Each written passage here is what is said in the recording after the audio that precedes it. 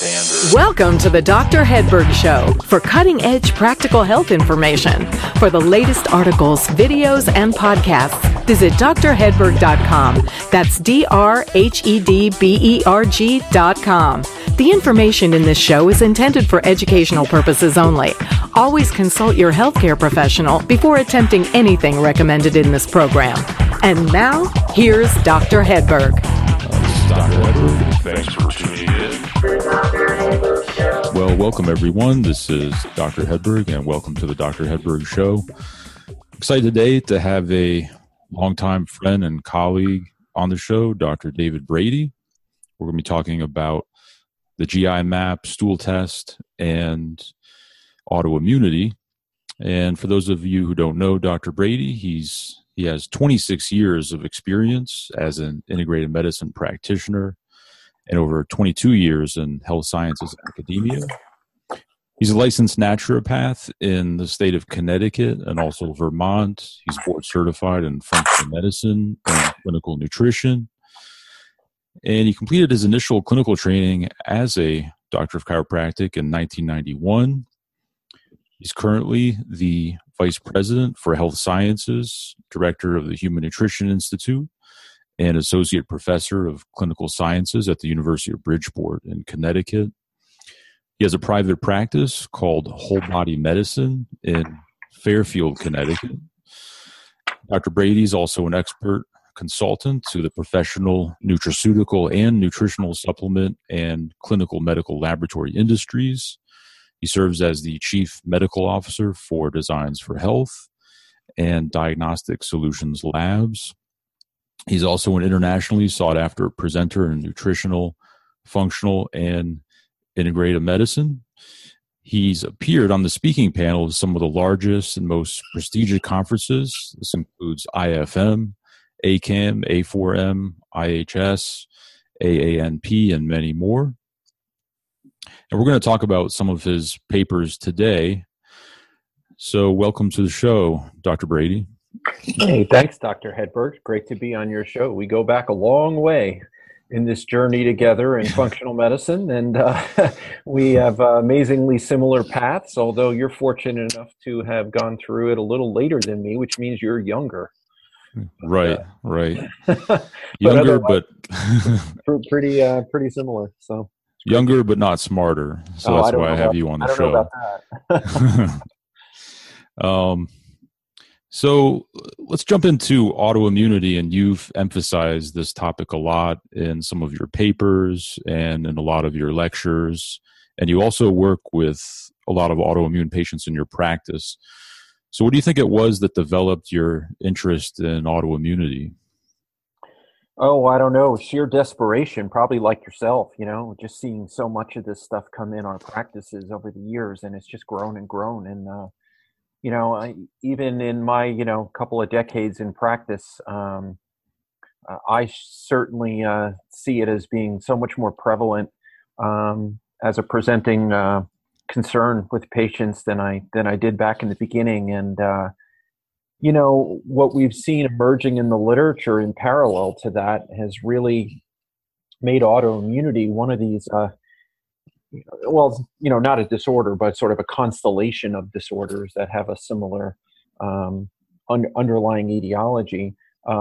It's really a group of disorders that is really just innately attached to the functional medicine approach, right? Because of the emphasis in functional medicine on the importance of the health of the gastrointestinal system, gut ecology, and now, we would talk about it in more detail as the microbiota and the microbiome, and certainly an appreciation of the role of toxins and things like that. Just, make it a natural that patients would turn to providers like us if they had an option and they become aware of other types of approaches. And certainly with the internet coming, blowing up during that same amount of time, people have access to information now, including, so much good information like what you produce, that makes patients realize that they have more options than methotrexate and Humira and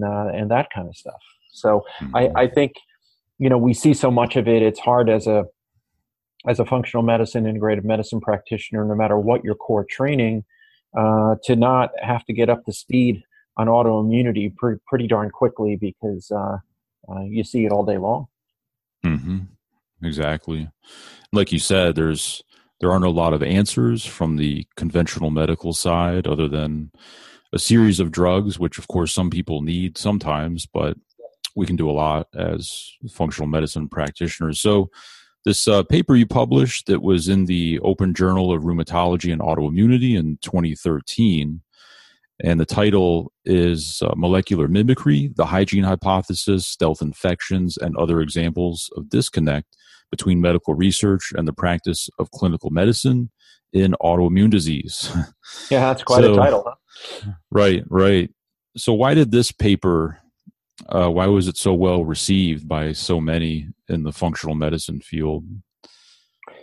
It's interesting. I'm glad it was. I still get a lot of people coming up to me at speaking events and conferences and so forth, bringing up that paper. And I've had quite a few actually faculty at different institutions, be it naturopathic medical programs, nutrition programs, and so forth, saying that they use the paper in their teaching, and which is a great honor to hear that. But I think the reason it probably struck a chord for the people who have been exposed to it or seen it is because what my intention was when I wrote it was really to pick out some of these really interesting connections and things that are in the medical research and literature when you look, such as molecular mimicry, and actually looking at novel concepts of etiologies for specific autoimmune diseases based on the phenomena of molecular mimicry. And then in parallel to that, research on the hygiene hypothesis, right? The whole idea that we're too clean now and our immune systems don't really get to adequately sample a diverse environment of potentially antigenic material while our immune system is maturing and learning to deal with its world. And then some, just some other disparate types of really interesting research as it pertains to autoimmunity, and how all of that information seems to be lost on the conventional practitioners who are dealing with autoimmune disease, such as rheumatologists for the most part. They really don't seem to, in their very orthodox standard practice paradigm and standards of care, pay much attention to all this great research that's going on out there. How many times does a rheumatologist do a stool analysis to assess the microbiota and see if there's overgrowth of any of these organisms that the research has clearly said are often tied to a much higher incidence of the disorder? And now, beyond just association, we have actual causal data on some of these things, but they never even look there. There's been no real effort to educate people from public health types of folks on getting young people more adequately sampling their environment so that they have a healthy immune system when they grow up. And we have more and more atopic disease. We have kids, you can't walk through an elementary school because I have young kids, without every classroom has some sort of sign on it, food allergy, this, or, some sort of significant immunodysfunction that's even posted on the darn doorways. So there's clearly something major going on. It doesn't seem to be being addressed by the clinicians, but yet the researchers are all over it. And I found that was an interesting disconnect, like a chiasm between the researchers in Western medicine, which I think are really doing a great job when it comes to immune dysfunction, and then the practice of clinical medicine, which I think is doing not a great job. Like you said, there's regimens of drugs from various anti-inflammatories to methotrexate to response modifiers and strong immunosuppressants, and certainly those drugs have their role in the properly selected patient, but it's usually when the patient is far down the line, and they're actually having erosive joint destruction, or they have some other serious, tissue damage going on and degenerative neurological conditions or what have you.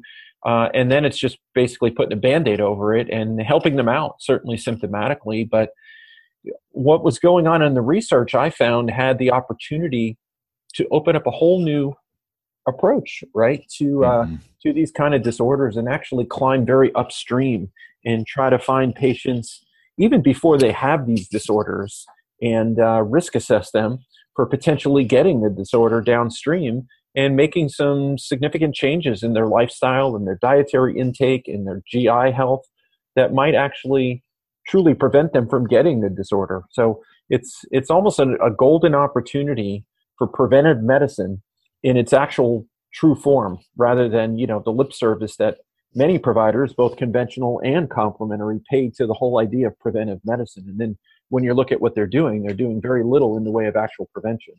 Mm-hmm. Exactly.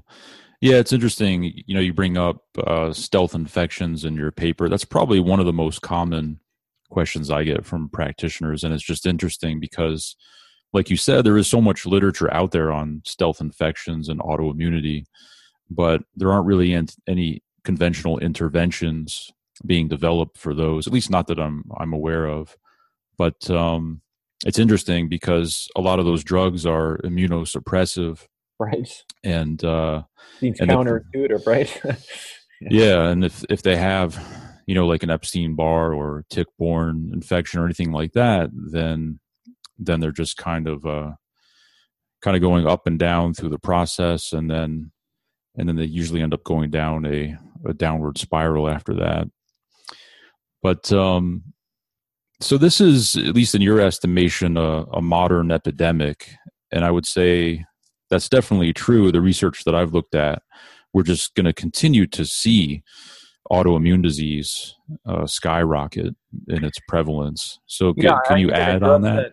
Yeah, I even addressed that in that paper you referenced. And I have another paper in the Townsend letter that kind of covers a lot of the same ground. But I really open it up with some of the epidemiological data on incidence of autoimmune disorders and how it's changed over the last 100 years. And to give you an example, if you look at something like a classic autoimmune disorder like inflammatory bowel disease, like ulcerative colitis, let's say, the best we can tell is the incidence for that in the Western countries like the United States at that time, around 1900, for inflammatory bowel disease was somewhere at about 1 in 10,000 patients or 10,000 subjects.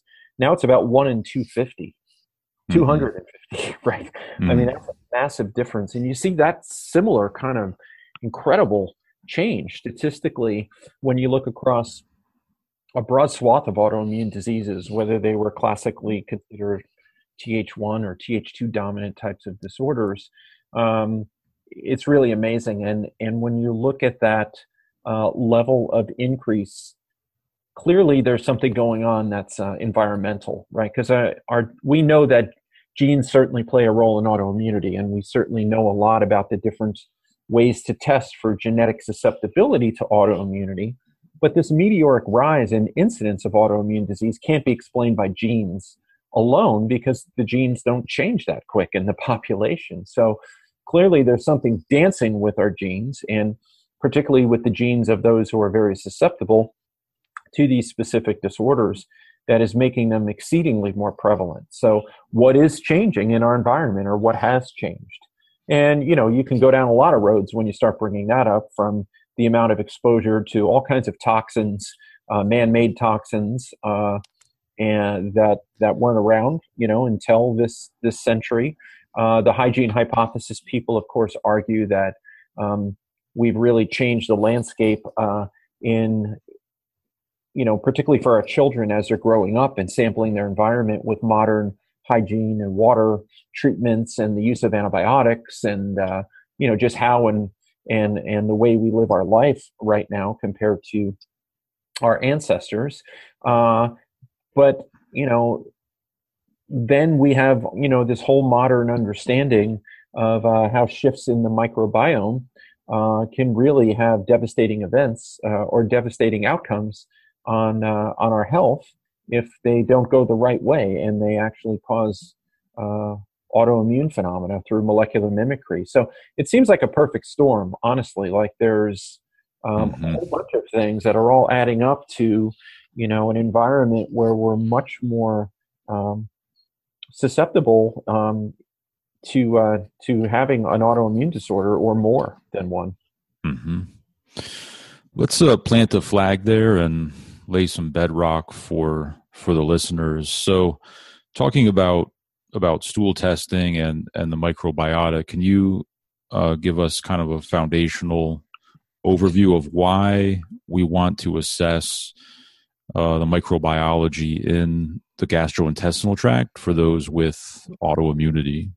Sure. Well, it's pretty obvious, the body, as we all learned in medical school or wherever we trained, 75% or more of the body's immune resources are dedicated to the enteric immune system, right? To mucosal immunity and to the GI tract. So, why? I mean, the body's not, stupid. It's dedicating resources where they're needed. And it's clear that we need an incredible amount of immune surveillance regarding our gastrointestinal environment because we have this hollow tube running right through the core of our body. We have this tube running through the middle of us that's technically outside of us, and it's full of bacteria, fungi, viruses, protozoa. It's full of foods that we ate that have a lot of toxic material in them, have a lot of potentially antigenic proteins in them. So we have to really pay attention to what's going on there and make determinations. What are we going to react to? What are we going to tolerate? What do we need to mount an immune defense against? And it's a really complicated business. And then the only thing that separates us from all of that potentially lethal material, that if it was all of a sudden to be in our systemic blood supply or in our lymphatic supply or directly interfacing with our systemic immune response, is a one cell lining thick membrane called the GI mucosa. So there's been a lot of course, attention paid to the health and the function of the GI mucosa and the whole concept of hyperpermeability and leaky gut. And we'll talk about that a little bit, but it's also of great importance what the composition is of that luminal material, and particularly from the standpoint of microbes. So, this is a fairly obvious thing when you think about it now, but, Metchnikoff, for instance, at the turn of last century, was a real pioneer in the whole concept that the health of the GI environment, and he even knew it to the level of, the microbes that live there is very important to the health of the overall organism. And this isn't an overall concept that was new before Metchnikoff, long before that. These are tenets that run through traditional Chinese medicine, Ayurvedic medicine, European eclectic medicine. I mean, you name it, these older forms of medicine, they didn't understand the specifics like we do now, but they got the concept that if someone has really bad gastrointestinal health, they're not going to be a particularly healthy individual. But now, fast forward with the human microbiome project and looking at metadata that's been collected and the ability to actually analyze the composition of the GI microbiota with molecular type technologies, they've created all kinds of different associations, of course, as we know, between overgrowth of certain microbes in the gut and the incidence of certain autoimmune conditions. Examples of which are, we know, for instance, subjects that have autoimmune arthritides like rheumatoid arthritis and ankylosing spondylitis are much more likely, if you test their GI microbial composition, to have elevated DNA for Klebsiella, for Citrobacter, for Proteus, for Prevotella, for E. coli. We know, for instance, Fusobacterium overgrowth in systemic sclerosis or scleroderma, mycobacteria in psoriasis and Crohn's disease, Yersinia in Graves and Hashimoto's, and on and on and on. So these are all associations that have been made by looking at these things, but now we've actually moved beyond that to understanding how overgrowth of a certain microbe in the gut ecology, let's say, can interface with the subject's immune system and actually cause it to attack its own tissue. And the most obvious way that that can occur is through this phenomena of molecular mimicry, which it's a complex thing, but it's really simplistic when you break it down. And that is, these bacterium generally, in the case of the GI microbiota, that may be opportunists. Often, in fact, usually they're not overt pathogens. They're usually opportunistic organisms. So they can overgrow if they're provided the right opportunity or the right environment. And when they do, they can become problematic. They can cause a lot of vague GI symptoms, like, it might render someone a diagnosis of IBS, let's say, particularly if they're female. But sometimes they don't even cause any GI symptoms at all. But if they're overgrowing and these microbes have on their surface a peptide, or they secrete a metabolite that has a proteinous or peptide structure made up of amino acid sequences or motifs that have a certain sequence or structure to them. And that's the structure that the immune system keys on when it's trying to combat that infection. So when that microbe overgrows, let's say Klebsiella or Citrobacter in the gut is overgrowing, well, the immune system figures out real quick, hey, that's not me. It's not one of my normal resident commensal microbes in the gut that I want to get along with. It's something different. So is it a threat? And particularly if you have a unique characteristic to your immune system, like a certain HLA pattern, let's say, in the case of the disorders we're talking about, like RA and ankylosing spondylitis, it's often an HLA-B27, where the peptides expressed by these on the surface or through the metabolites of these microbes, if you have that HLA pattern, you grab those things and you then present them on the HLA molecule to your naive T cells, and you make a big fuss about it. Basically, your immune system is sort of waving these things around saying, hey, immune system, look at this shape. When you see this shape or structure, you need to mount a response against it, which often means building antibodies against that structural antigen. Well, what we've come to find out is some of these proteins that are conserved across these classes of microbes have a similarity in their structure. They're not exactly the same, but the amino acid motifs are similar enough where if the person already sort of is inflamed, has a kind of a hyperactive immune response, they have a genetic susceptibility to sort of over-respond to that specific environmental antigen or something structurally similar, they can lose the ability to discriminate between that peptide it's keying on the bacterium and a peptide that's resident on a host tissue. So it could be a receptor on a host tissue, like a TSH receptor in the case of Yersinia, or proteins expressed on the synovium in the case of rheumatoid arthritis and ankylosing spondylitis, or type 11 collagen in the case of rheumatoid arthritis and Proteus, for instance. So it's a really interesting concept. And what it means is we really need to understand what is the composition of the microbiota in patients that we're dealing with who have autoimmune conditions where we know there's specific overgrowth patterns or triggers. But not only the patients who already have the autoimmune disease, but patients who we have a higher suspicion might end up with the autoimmune disease. And how do we know that? Well, we know that from family history. So if you take a family history and a patient in front of you, let's say they're in their 20s or 30s, and it turns out that, their father has rheumatoid arthritis, or they have a lot of RA or AS or something in the family, or sometimes it's, a lot of autoimmune thyroiditis. It's a woman and her mother or older sister or aunts on Synthroid. You do some thyroid testing, thyroid's not looking good, and there's auto antibodies or thyroid antibodies present. You want to look at that GI microbiota to make sure some of the triggering organisms that we know can play a role in molecular mimicry, if they are in play or not, even in that patient long before they actually have the clinical expression of that autoimmune disease. Because if they do, at least theoretically, we don't have long-term studies to back this up objectively, but it just intuitively makes sense that if we have someone with a lot of family members that have gone on to develop this autoimmune disease, and we find known triggers of it in the GI microbiota, that we might be doing a good thing for them if we can improve the landscape and the composition of the GI microbiota to basically get rid of the triggering organism, to make sure their GI mucosal health is better so they don't have the leaky gut phenomena, allowing even more interface with systemic immune response, and that we may chase down other things as well, such as known food triggers.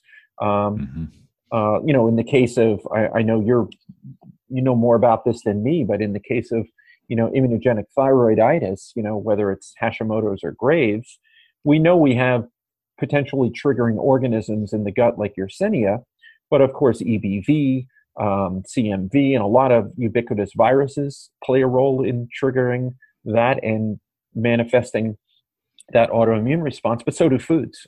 We know, gluten, gliadin, antigen antibody complexes have an affinity to stick in the thyroid gland and then cause an attack against the thyroid. And we know from celiac research, for instance, that celiac subjects have anywhere from 10 to 20 times the rate of Hashimoto's and Graves' as non-celiacs, for instance. And, what does that mean for all those people who are not fully tolerant to gluten and gliadin and fieldgrass grains, but are short of celiac disease? Do they have higher incidence of autoimmune thyroiditis as well?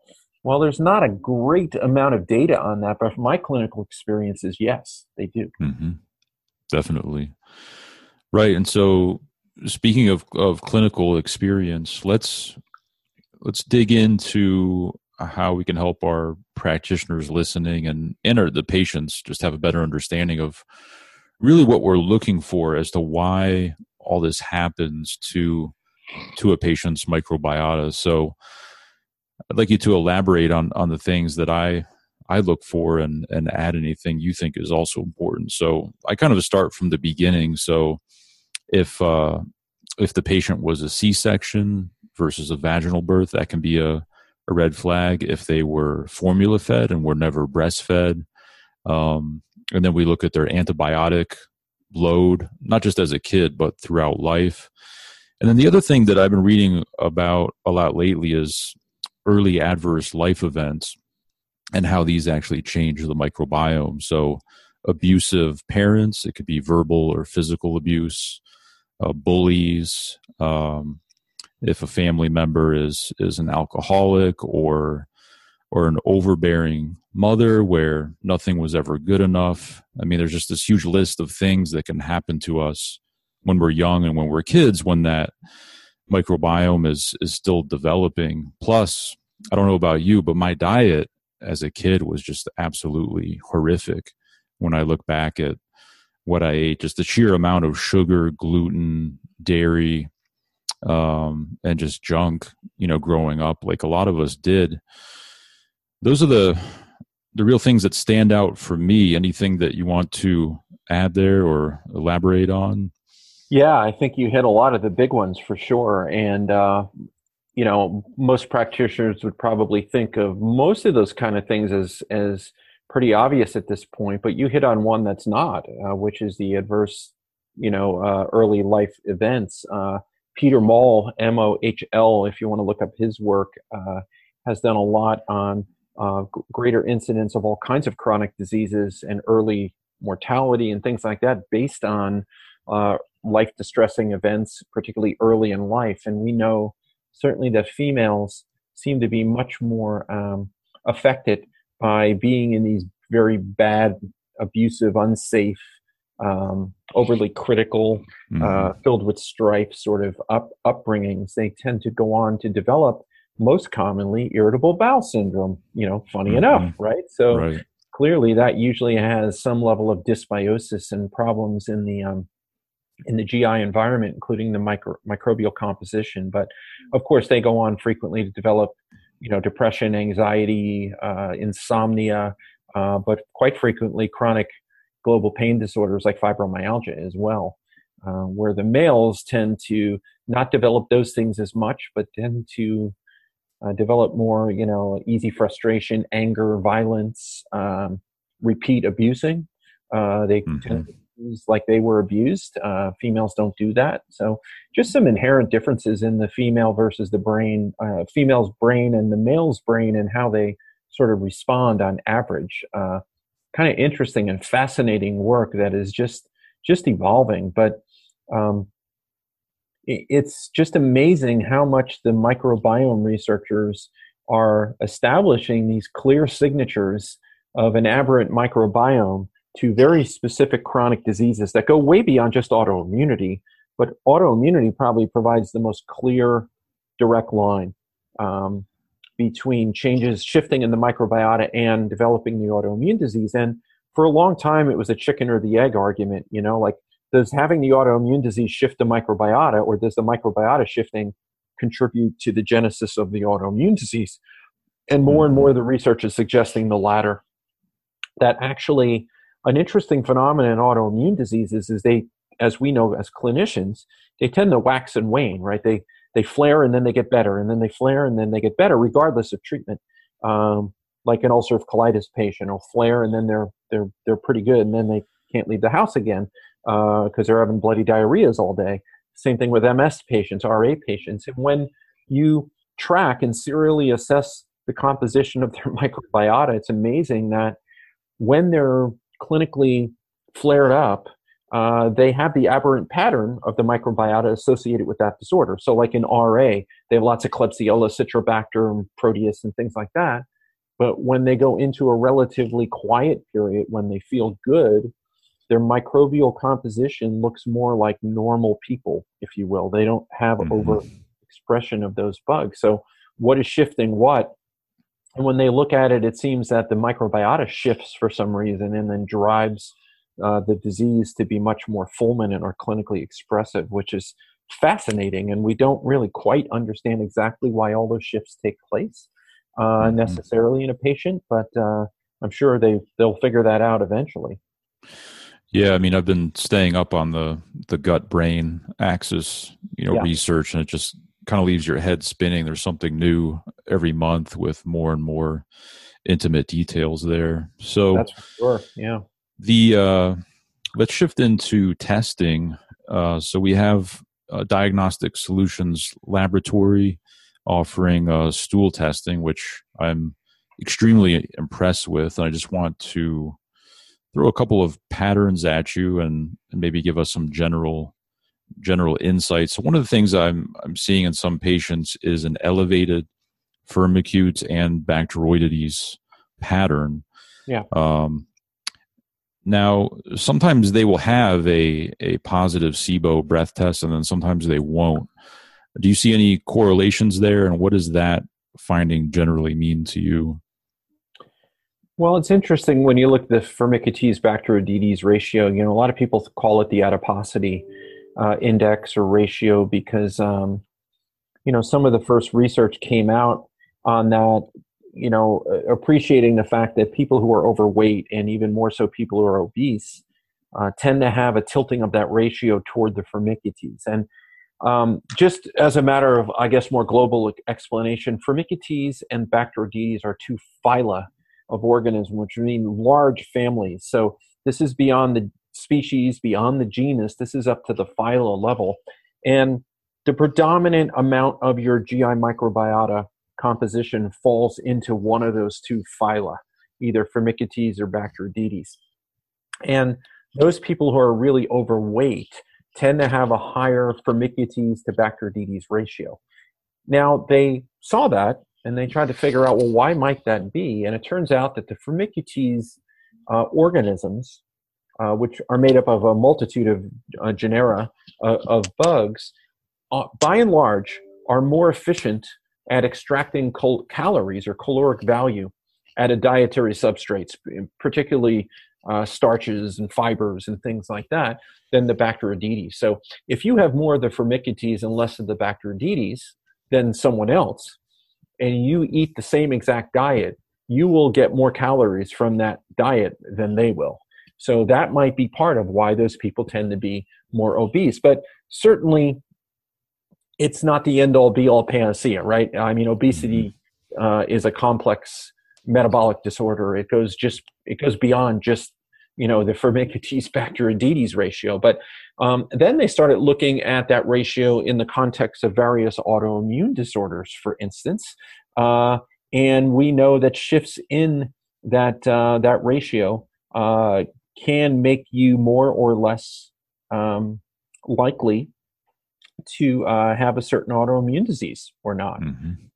So that research is ongoing, and they tend to report that in a lot of different autoimmune diseases. And it's not predictable, like one pattern is bad. There's some autoimmune disorders where a higher Firmicutes to Bacteroidetes ratio imparts more risk, and there's other disorders where a lower ratio and parts more risk. So there's still a lot to be learned about how to apply that ratio, but it is an interesting phenomena, and the jury's still out. I wish I can, tell you everything about it, but it's a bit confusing actually when you follow the research on that ratio, because it's much easier if you can say, oh, this pattern is good and this pattern is bad. Well, it's more complex than that, unfortunately. Right. So the GI map is now a quantitative PCR test. I believe that's as of December last year. And can you tell us what that means when, obviously some of these are going to be flagged as being elevated, but then we will also see some level of them, some of the bacteria or the yeast or viruses. There is some level there reported, but not elevated. So how do you approach those types of results?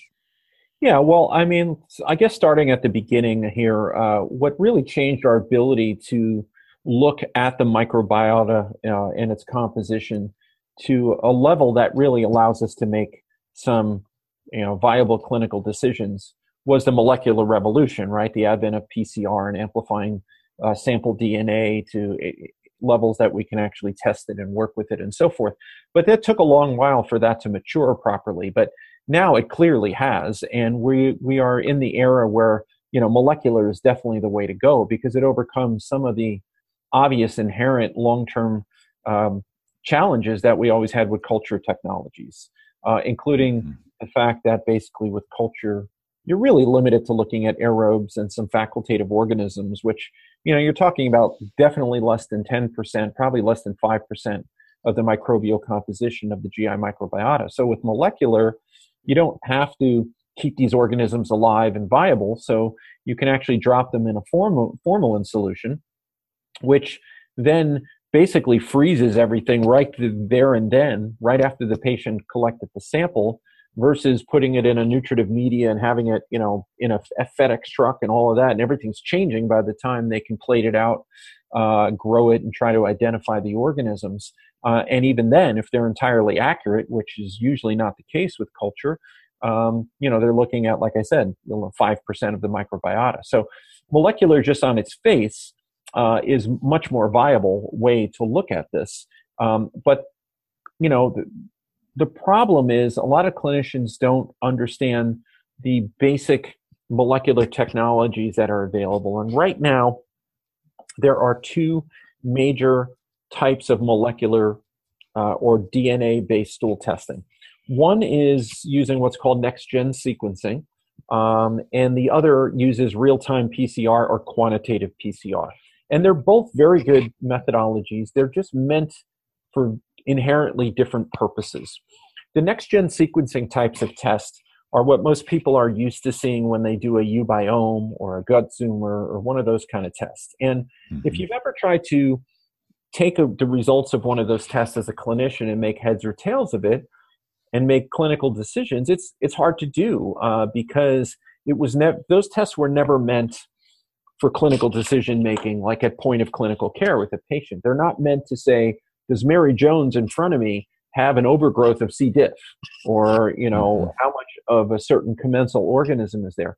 They are research tests. They're metadata tests, and what they're meant to do is they have very wide lenses, right? They're going to test a lot of different organisms, the vast majority of which have no known clinical significance, okay?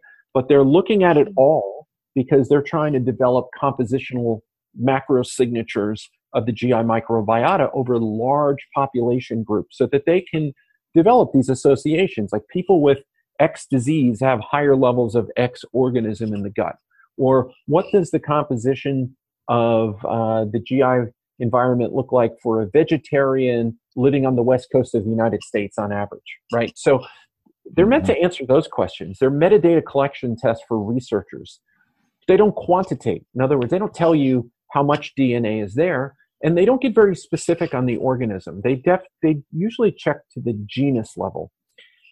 In some instances, they can go to the species level, but they have a hard time doing that with a lot of organisms.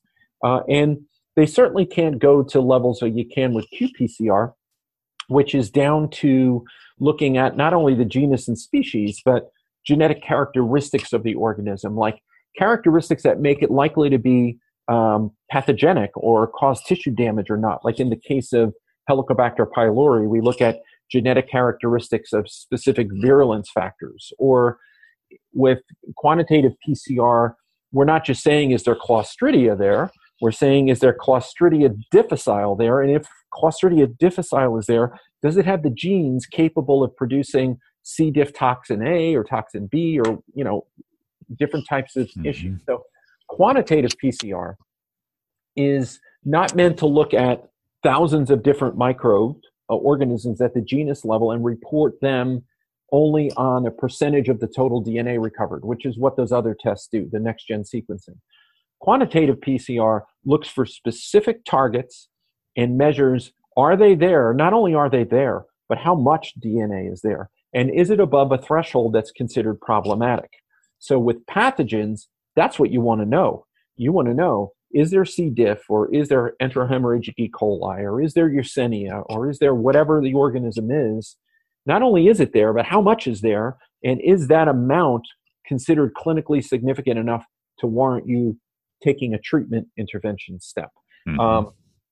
And while they're using this worldwide now at all the centers of excellence in their pathology labs to identify and determine if you're going to treat a pathogen, what we've done is use this technology across a much broader type of stool analysis, or a GI microbial assessment, which we call the GI map.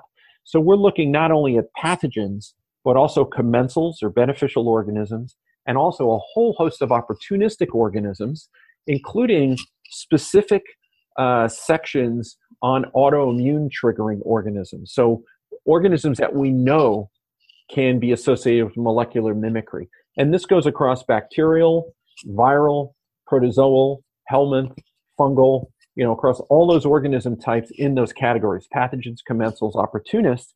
And then added on to that, of course, which you don't get in these next-gen sequencing research tests, are the stool chemistries, things that answer, is there inflammation in the gut? Is there leaky gut? Is there blood in the stool? Is there beta-glucuronidase? Are you making digestive enzymes from your pancreas? Are you absorbing your fats? All of those questions are clinical queries that are not answered on a uBiome metadata test. So the qPCR GI map was designed for clinicians at the point of clinical care to make decisions. The other tests are interesting. They answer larger global questions of diversity, abundance, and they develop meta signatures of the microbiota. And those are very necessary and useful because it's from information extracted from those next-gen sequencing tests that are reported in the literature that then drive decisions like which bugs do we actually go after with quantitative PCR and add to the GI map. So they're just by intention very, very different animals. But the test is meant to give you things that you need to know as a clinician and things that are actionable, that you can actually change, that will drive decision making, not a whole bunch of data that might be interesting to throw into a supercomputer for a researcher, but it's a clinical test. So I hope that kind of clarifies it a little bit. Oh, yes, definitely. I was very pleased to see the recent addition of Epstein-Barr virus and cytomegalovirus, because I know our practitioners out there will benefit a lot from that, who are working with patients with autoimmunity and, of course, things like chronic fatigue syndrome and other issues. So it's interesting that clinicians are, even in an integrative world, are certainly aware of that fact that if you have a lot of ubiquitous viruses like EBV and CMV going on in a sort of a stealth fashion, the subclinical, which you can detect with antibody tests in the blood, those organisms are also much higher represented in the GI microbiota. So we take advantage of that fact and actually report them out on the GI map test as well. Right. And what allows us to get a lot more detailed on a lot of these organisms, down to the genetic characteristics on whether they can produce a toxin or not, whether they have a virulence factor production or not, is that unlike the next-gen sequencing test, which really utilizes what's called 16S RNA analysis, they're looking at a specific structure or part of the ribosomal RNA of these organisms to identify them down to the genus level, basically. But the 16S characteristics are conserved across, lots of different organisms and are similar or the same across multiple species in the same genera. So we go beyond 16S RNA. We're using 16S RNA in many cases, but we're using 23S RNA. We're using RNA in the case of viruses. We're using SNPs.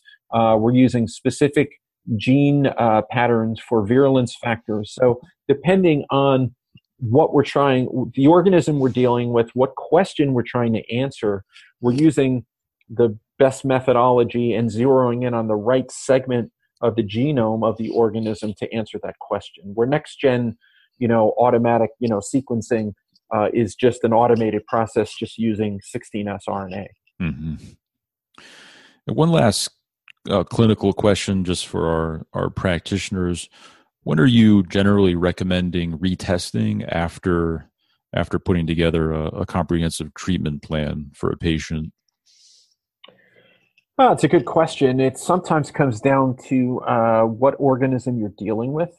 Is it a overt pathogen? Is it just an opportunist? Is the patient, symptomatic or not? Right? If they have ongoing diarrhea, let's say, that's sort of different than just finding an overgrowth pattern of an opportunist that puts them maybe at greater risk for developing an autoimmune disease down the line, but they have no GI symptoms.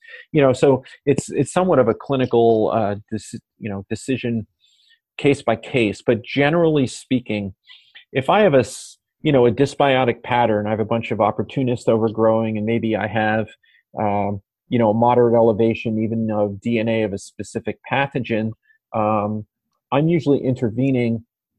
And when we intervene to try to actually get rid of organisms, we don't tend to use prescriptive agents. Even in SIBO, I rarely use a Xifaxan or rifaximin or something like that, because we know that sort of obliterates the entire landscape. And then trying to reestablish a good composition later is very hard. And they tend to slide back to where they were before you use the agent. So in things like SIBO, when you look at the clinical outcome studies on rifaximin and Xifaxan, and when you talk to patients that have used them, even the patients who respond well to the medications and that it reduces their symptoms and they feel better, it tends to all come back in a couple of months. Versus when you use the classic antimicrobial botanicals, volatile oils, and things like that we use more in functional medicine, you tend to actually get a better effect particularly when it comes to treatment persistence. So they stay better much longer because you're really nudging things around more functionally than just obliterating everything. And we know that those botanicals and the volatile oils that we tend to use in our kind of medicine are very interesting. They have long traditional uses, of course, but and the people who first started using them didn't know what I'm about to say, as far as what bugs, how they act with different classes of microbes and stuff like that. They just know that when they use those botanicals, that people that had gut problems seem to fare really well. When they used other stuff, they probably didn't. But if you're using berberine containing botanicals, for instance, barberry or Berberis vulgaris or anything, Berberis aristata, or if you're using caprylic acid or grapefruit or citrus seed extract or Juglans nigra, artemisinin, tribulus, whatever you're using as a classic GI antimicrobial, most of those things are dose dependent on how they behave with different microbial communities. And it usually takes a heck of a lot more of those agents to kill commensal organisms like lactobacillus and bifidobacteria and all the good guys. It takes a lot less of it to kill pathogens and opportunists, actually. So that's why they're kind of the perfect agents. They are selective. Could they kill some of the good guys? Sure, they kill some along the way, but usually you have to go a lot harder and heavier with them to kill the commensals than you do the ones you're trying to get rid of. So in that case, they're very, very good agents to use. So we'll usually use those types of things, or I use combinations of those. I use a sort of a formulary put together product that has a lot of those things, along maybe with an oil of oregano kind of separate pearl, away from meals, maybe, TID, like 3 times a day. And then I'll keep giving them, good potent probiotics with meals during that same time and for a couple of weeks after. But oftentimes I'll do that antimicrobial protocol for anywhere from 3 weeks to even 4 weeks, depending on the kind of organism. Mm-hmm. And then I'll usually give the person probably a good month of a washout period before we test again. And if the only thing I found on a GI map, a comprehensive GI map, was, let's say, a pathogen, then when I'm retesting, sometimes I'll just do the pathogens profile, which is smaller, less expensive, and Mm-hmm. and so forth. If the things that were aberrant, I need to do a full GI map on repeat testing, I do. If I had a very minor dysbiotic pattern with not particularly virulent organisms, and the patient was a little bit symptomatic, like IBS-y, and we treated them with that kind of regimen I just talked about, and they feel entirely better, I mean, remarkably different and better, there are times I don't even do a retest. So it really depends. Mm-hmm. Right. Well, that's a really great overview of everything. I'm definitely excited about the test, and I do recommend it for any of our practitioners listening. And if you're a patient, definitely talk to your practitioner about running this test. What's nice, Nick, also is, while you have all of that high-tech molecular qPCR, look at the microbiota, you also get a really good stool chemistry section, with Mm-hmm. things like not only total secretory IgA from mucosal immunity, but anti-gliadin secretory IgA to see if at the mucosal level, if they're intolerant or not friendly, let's say with gluten and gliadin containing grains.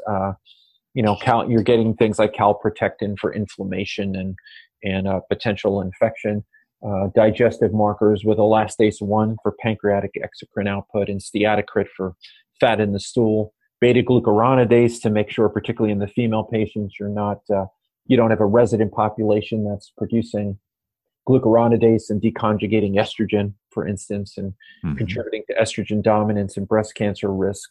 You're getting a referendum on blood, but also the one add-on to the GI map is fecal zonulin. So it's the most direct laboratory measure we have of an objective marker for leaky gut or hyperpermeability, which Mm-hmm. is much better than looking at serum zonulin, which has some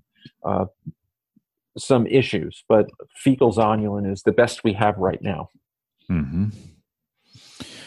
Very comprehensive. So I think the lab's definitely covered it all with this test. So where would you like people to learn more about you and your books and your practice, and then anything you'd like to add regarding the Diagnostic Solutions Lab? Yeah, thanks. Well, if they want to know more about me personally, you can just visit my website at drdavidbrady.com. So drdavidbrady.com. And if you go to the media tab, there's all kinds of articles and interviews and all that. But those 2 papers that I mentioned in Townsend Letter and the one you mentioned in the Open Journal of Rheumatology and Autoimmune Disease, they are there in full text PDF if you'd like to have those. Mm-hmm. If you want to learn more about the GI map molecular qPCR stool analysis from Diagnostic Solutions Lab, you can just go to Diagnostic Solutions Lab, no S, diagnosticsolutionsLab.com. And when you're there, there's all kinds of resources for the clinician, including a full scientific white paper. There's webinars with me. There's webinars on going through the test analyte by analyte with one of our PhDs. And there's other kind of scientific information and papers and all kinds of things. And there's an area there where you can order kits. You can sign up to be a provider for the test. And they offer full technical support. So the first couple tests you do, please call in and have one of our technical clinicians go through the results with you, and then on an ongoing basis as you need after that. Mm-hmm. And it's the cheapest, it's the cost point is very, very attractive. The turnaround time is very rapid. There's third-party insurance billing. So it has a lot of advantages over the other technologies that were around before it. Mm-hmm. Excellent. Well, appreciate you coming on, taking the time to share all this with us. Hey, my pleasure. I really admire and appreciate all the work you do, and I've followed you your whole career, and we both go back to TCC in the beginning, and you're doing our institution proud.